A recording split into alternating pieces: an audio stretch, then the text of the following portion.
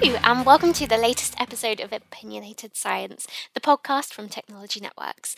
My name's Lucy, I'm the custom content producer here at Technology Networks, and today we're diving into the world of futuristic laboratories, or more specifically, labs of the future.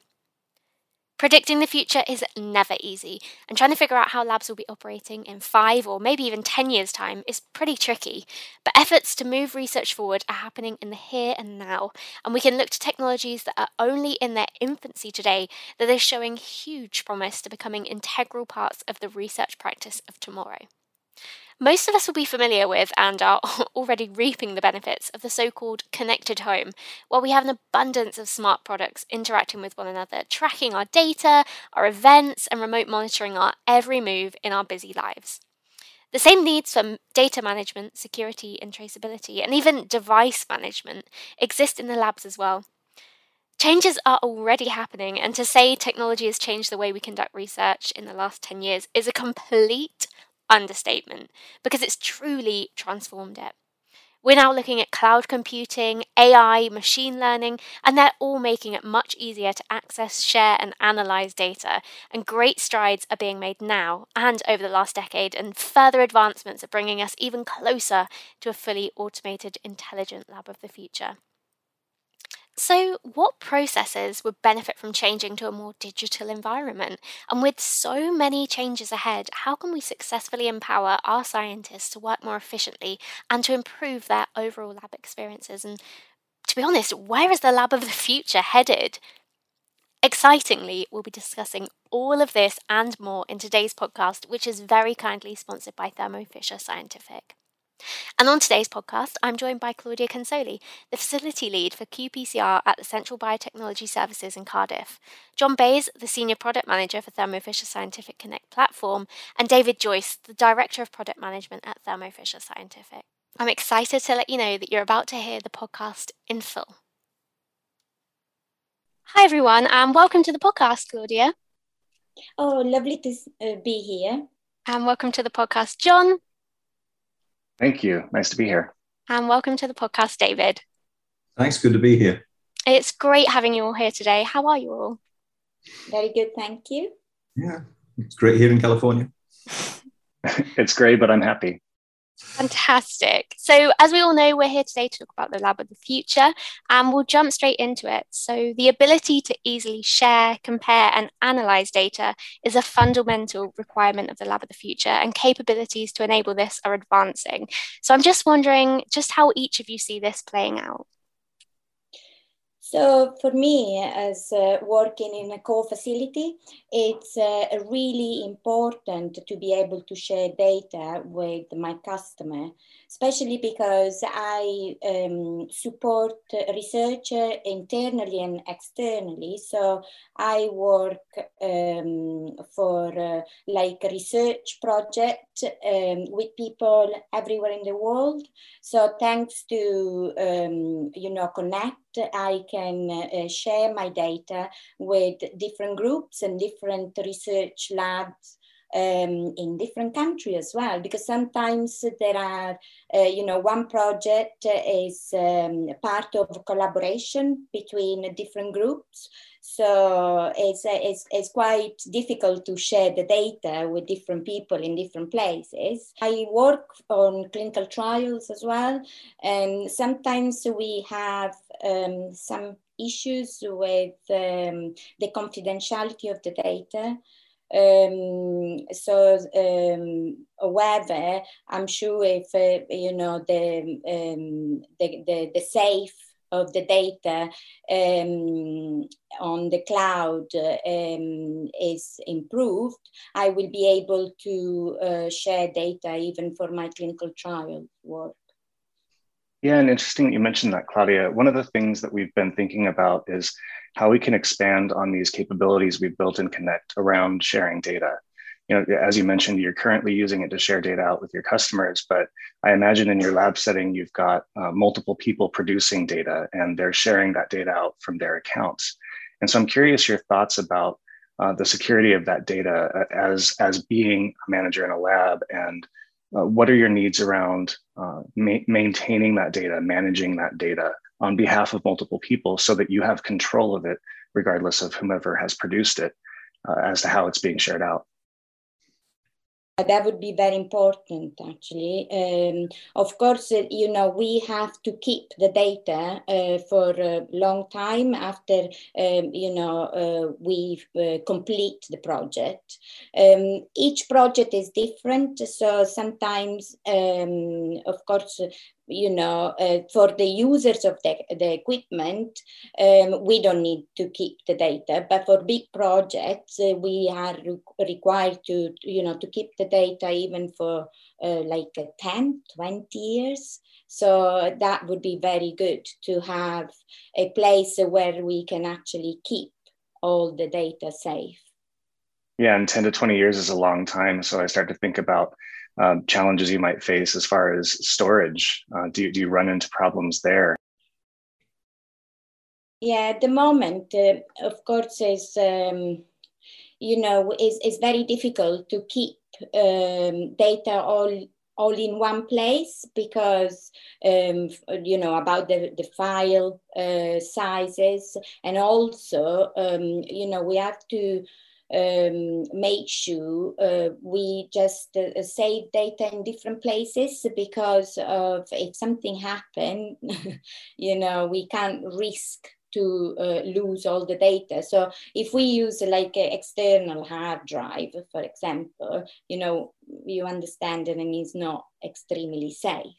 I think the other thing, Claudia, is when you're talking 20 years, how many pieces of software that you were using 20 years ago are you using now? I mean, I think that it would have been like Windows 95 or something like that, wouldn't it? We'd be using back then. So I think another challenge is probably how are you going to be able to read that data in 20 years' time? Yeah, that is a very good point, actually. Very, very good point. Yeah, and I think one of the things that the industry is moving towards is standards. In order that at least you can go back and reconstruct that data if you needed to in the future, at least the raw data. And so I guess most of the data in the lab comes from instruments. So how do you all individually see things changing from how you connect to and get data from those instruments today and in the lab of the future? Yeah, I guess this has been my soapbox for a couple of decades now, and it's a difficult job because instruments are made by diverse different manufacturers, and they all have their own formats. We're the same within Thermo, or we have been in the past. The major change we've seen internally within the company is sort of the application of standards and a mandate to connect all of our instruments to a central system. In this, we call it Connect. And that's sort of changed the way we look at data and the data processing. So we've made it easier to aggregate that data and pull it onto the cloud. But that's just our cloud. Everybody has their own cloud. Everybody has their own format. I think the real challenge here is how do we do this for the fleet of instruments that are already out there. So Claudia, for instance, has a couple of instruments connected, because they're Thermo Fisher instruments. But we have to acknowledge that not everybody is using Thermo Fisher instruments. They're using third-party instruments. How do we deal with that? So I think that's one of the challenges for today. I think going forward, as standards start to develop, it's going to get easier. But Claudia, I mean, if we were to talk about your lab, what percentage of your instruments are connected to the cloud now, and where would you like to be? So at the moment, I got only 2 instruments connected to the cloud. So it would be absolutely fantastic for us to have all our instruments connected to the cloud. That will help so much for many things, especially, we're talking about even the storage. There are some instruments, then their data files, they are really big, and so difficult to store and to share. So that would help very much. Yeah, and it depends on the technique as well. I mean, it goes from some of the the PCR techniques are probably fairly small files in the scheme of things. To when we start getting into some of the I think our winner at the moment is the cryo microscopes, and they're producing a terabyte an hour. I don't think you've got that issue at the moment, but we've got that whole continuum, and you don't want to be moving files like that around more than once. It's not something even you could put on a hard drive. So, I can only see that getting more difficult as the instruments become more sophisticated. Absolutely. Yeah, and DJ, that got me thinking about as we connect more instruments from more sources and more different types of data, the need for flexible storage just really comes to front of mind, because you go from small files to large files and the need to retain this data for 10, 12 years or longer. You don't want to have to worry about how many hard drives do I have? How are they backed up? But if you have them all coming to one location in a cloud where you can simply just say, I'd like more storage, and it magically appears and everything's backed up, that seems like it brings a lot of peace of mind and a lot of simplicity to something that's hard to manage today. Absolutely. So innovative technologies have already improved instrument and equipment monitoring and maintenance, and they've made it easier to manage and schedule assets remotely. So my question is, how do you currently manage your instruments, and how do you see digital capabilities improving the instrument uptime in the future? So at the moment, all our instruments are every facility is different, okay? But we got a booking system, which all our users use to be able to book our instruments. Mm-hmm. However, as a core facility, and we have, ISO accreditation, GCLP accreditation, we need to make sure all our instruments are serviced and looked after. And of course, that is another important thing, so that it would be very good to be able to actually control all that with the system, and then send us reminders when actually all our instrument is due to a service. Another thing is I use the booking system to charge our users. Of course, it's very time consuming. I mean, it would be great to have one central system then allow us to control all our instrument, help us with the booking, and then of course even just charging our users. That would be a dream. Yeah, and Claudia, you touch on quite a few things that we've been thinking a lot about. What are these challenges that we can begin to solve as more of your instruments get connected? So I imagine as a manager or scientist in a lab, you can connect all of your instruments and you start to get a view into utilization. So you can see which instruments are being used and which might be sitting and getting a bit dusty. They're all connected, so you can search for availability and book time. As a manager, you can manage reservations on behalf of team members. Even going into, you mentioned service, viewing those service events so you can plan your work accordingly. And things like that. So it's really interesting to hear these challenges from you that you face. And with so many changes ahead, how can we successfully enable scientists to work more effectively and to improve their lab experience? Of course, it's like, as I said, it's like our instruments are multi-users instruments. So many people using every equipment in our facility. So, I would be very good to for them to just be able to just go to the lab and then put the plate on and go back to their own lab or office, and then be able to just collect the data from their own office or their own building without the need to actually come back to my lab to collect the data. Which is not exactly the best thing to do. Also, all my users, so they use a USB stick to collect the data, which I don't think is the best to do, because there is always the risk to get virus in the core facility. Yeah, you mentioned viruses. I mean, I've heard all sorts of scare stories, even within our own training labs, where trainees come in and we often have to reboot or build our instrument PCs because they've picked up viruses.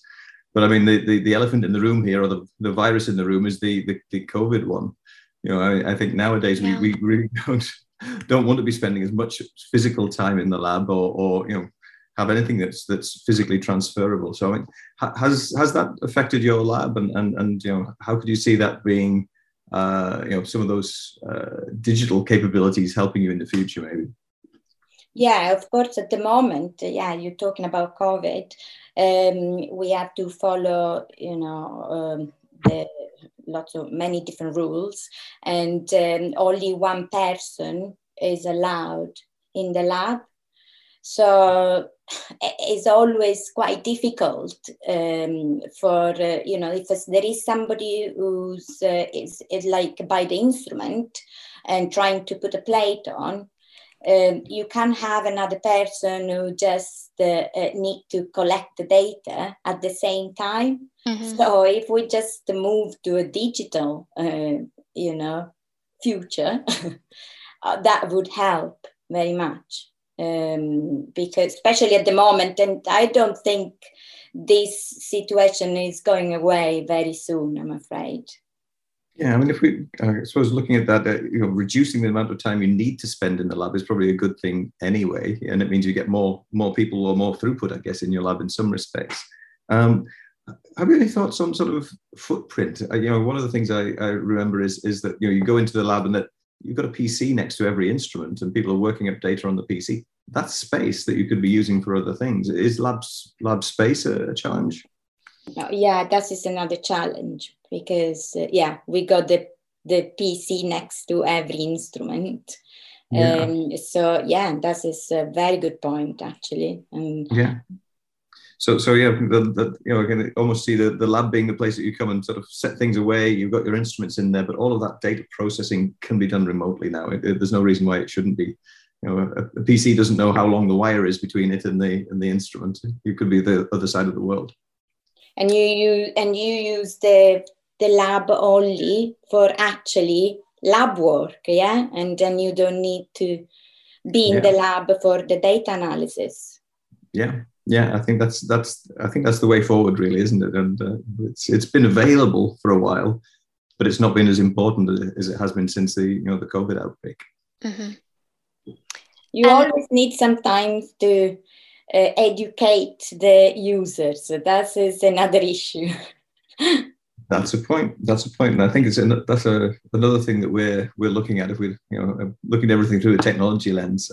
We've sort of started to build up these training capabilities. Mm-hmm. We had to. I mean, as a corporation, we've been producing the COVID test kits, and before people are we are allowed to do that, they had to be trained to actually use the particular protocol. So we put together educational material that we deliver actually via the cloud, that people can actually do that before they can either download the software or use the software. We kind of sign people off with a virtual course. Obviously, that was very specifically because we're looking in a clinical sort of field. But I could see that expanding to other techniques as well. Instead of just giving somebody a protocol and say, go away and do it, having much more interactive type of training that people can do remotely before they even set foot in the lab. Absolutely. There's a few things just thinking about this, how COVID has changed the way we work and how it will have a lasting impact. Because one of the remarkable things that happened was the way so much of the scientific community came together to focus on COVID and to quickly produce tests and to quickly produce vaccines and at a speed that we hadn't seen before. But as we've done that, we've had to really look at the way that we work and the way that we had to change how we work. And I think that through that, there's been a lot of things that we've learned and we've started to focus more on. And like DJ touching on training capabilities, and we've talked about being able to connect more instruments, but really what you get is this more connected kind of environment where you can maybe not go beyond just reserving time, but you can maybe tie that into education. So if you require people need to take some training before they can use an instrument, we can build things like that in and just get better and better for this kind of new way of operating as we go forward. That sounds fantastic, actually, because we all our users, they they need to be trained, and that, you know, that can help a lot. Very, very good. And then you need to manage the training records. If it's in a clinical situation, you need to show that the person who's carried out the test, whether that be you or somebody else, has got the capability to do that. So there's that record keeping going on as well. Actually, talking about the COVID situation and then technology virtual, I heard the other day that, you know, when the FDA and others come to do audits in our manufacturing facilities, obviously that's a lot more difficult when you can't do that type of thing in person.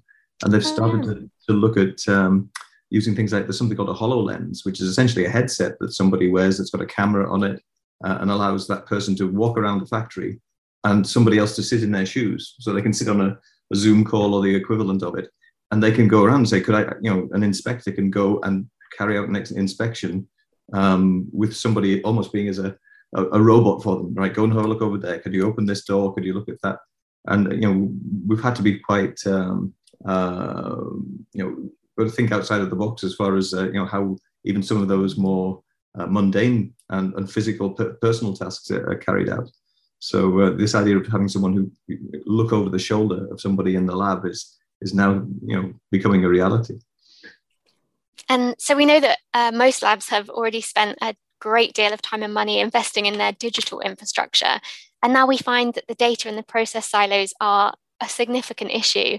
And how do you feel that organizations should tackle this challenge to position themselves and their labs for the future? I think we touched on it earlier on. This is, again, one of my soapboxes, I suppose. But it's that ability to centralize the data is one aspect. But then, you know, you need to be able to translate that data into something that can be used in the future. So, there are emerging standards in various areas of science that are getting quite a bit of uptake in industry. And I think we need to try and translate that, you know, aggregate the data into one place, standardize it, if you like, translate it into a fashion that it's in a, you know, you don't have to have a special software to be able to read it. And then, you know, provide tools to be able to use that data once it's been standardized. I think the ultimate goal is for that data to work harder for you because it's been standardized, indexed, and can be exposed to machine learning or artificial intelligence. And so what paper or manual processes that we see in use today do you feel would benefit from moving to this more digital environment? We still using lab book, and there are, of course, it depends on the project, but sometimes, like, there are our customers, and they want us to keep lab book, and then everything has to be written down on a lab book. Maybe just use Excel, but stick the Excel page on the lab book, and they have like a checklist in the lab. So we're still using lots of paper. All the protocols, even like, all the information about the experiments, so the concentration, all the details, the sample number, everything has to be on a lab book. So of course, this is very time consuming, and then it's very easy to make mistake. Human error. Yes, and then if you think even what DJ is talking about, just go back to all the experiments and find the details is extremely difficult. So of course, if we can move to a digital version for all that, it would be fantastic. There's just the logistics of looking after that paper as well. I mean, what does 20 years worth of lab books look like, and where do you store them? And heaven knows if something catches fire in a lab, or I think there's a whole not industry around it, but there's a whole mechanism around it, making sure those things are secure and if you're able to find them easily as well, that's another point. Yeah. Well, we've established that Claudia is the index, so we could definitely go back and find them. But yeah, I think this is where digital probably shines a little bit. I think we're all very much used to it with our electronic documents, and I go back through my email. I shouldn't probably say this for data retention, but I go back through my email for years, to dig up information. It's much more difficult in the scientific world. We've kind of kept ourselves in the 1900s with the lab books. It's understandable. I mean, it's a tried and tested approach. It can be validated, and people's signatures can be validated. So it's understandable why we're doing this. But the benefits of letting go of that and actually putting it into a digital media, once you trust that digital media, we've discussed it earlier on. It's that access to it. It's structures around it. And even, just even the execution, instead of having to have a printed checklist in Excel, the tools that we're putting together now around lab execution lead you step by step through the processes. Some of us, you can look at recipes you get online now. I don't think we have recipe books anymore. We Google for something. We kind of, I'm the same. Yeah, and you put it on a tablet or you put it on your phone, and it's not ideal, but it's there, it's accessible, and when you actually go through that process, we can track that without you having to specifically go in there and do the work again on paper. We can actually track what you have done and have that as an audit trail, as opposed to it being something that you have to go and do once you've finished your experiment and have to write it up. So, the ideal world, I guess, Claudia, is the lab book that writes itself. That you can trust and you can search. Electronic notebooks and LIMS, I guess, are the tools that we use in industry. Yeah, and you were just getting there is I was thinking about, sometimes if I have a printed recipe, what I do is I actually just take a photograph of it, and it's there in my photos, and I have to go through and I have to find it, and it's not searchable. It's not ideal. But thinking about this automatically generated lab book, I think you just mentioned, DJ, is we've talked about the idea of connecting more instruments and standardizing the data, but we haven't really touched on the other pieces of software that might be in play as well. And so as we build these things that can execute these workflows to take you through the steps and also capture the data at the right point, capture the right information about the data, so that we can start to populate those notes in a meaningful way that is really tied to what you've done. Yeah, and that the buzzword at the moment is orchestration. So we've got execution, but then there's the orchestration of what happens next. So you've done your wet chemistry, you've done the sample prep, but then the whole data chain of how you transform that data and analyze that data. That can now be managed with an orchestration system, so that the work is guided and the write up is essentially done for you. And then my final question, because we are almost out of time, is if you have one wish for the lab of the future, what would it be and why?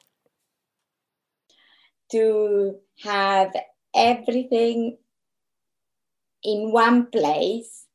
For the management of the lab, the data, the users, the people, everything. Honestly, that would make my life much easier. And I don't think of anything else actually, but that would help. Fantastic, and I think that's a great way to end our podcast. So thank you so much for your time, everyone. Thank you. Cheers. Thank you, Claudia. Thank you, Lucy. Very enjoyable. Thanks so much for joining us here today, and I hope you enjoyed that fascinating interview and that it's given you an insight into how the future is about to look for our labs. We'll be back in 2 weeks' time with another episode of Opinionated Science, but until then, you can keep up with our podcast and all of our Lab of the Future coverage over on Technology Networks.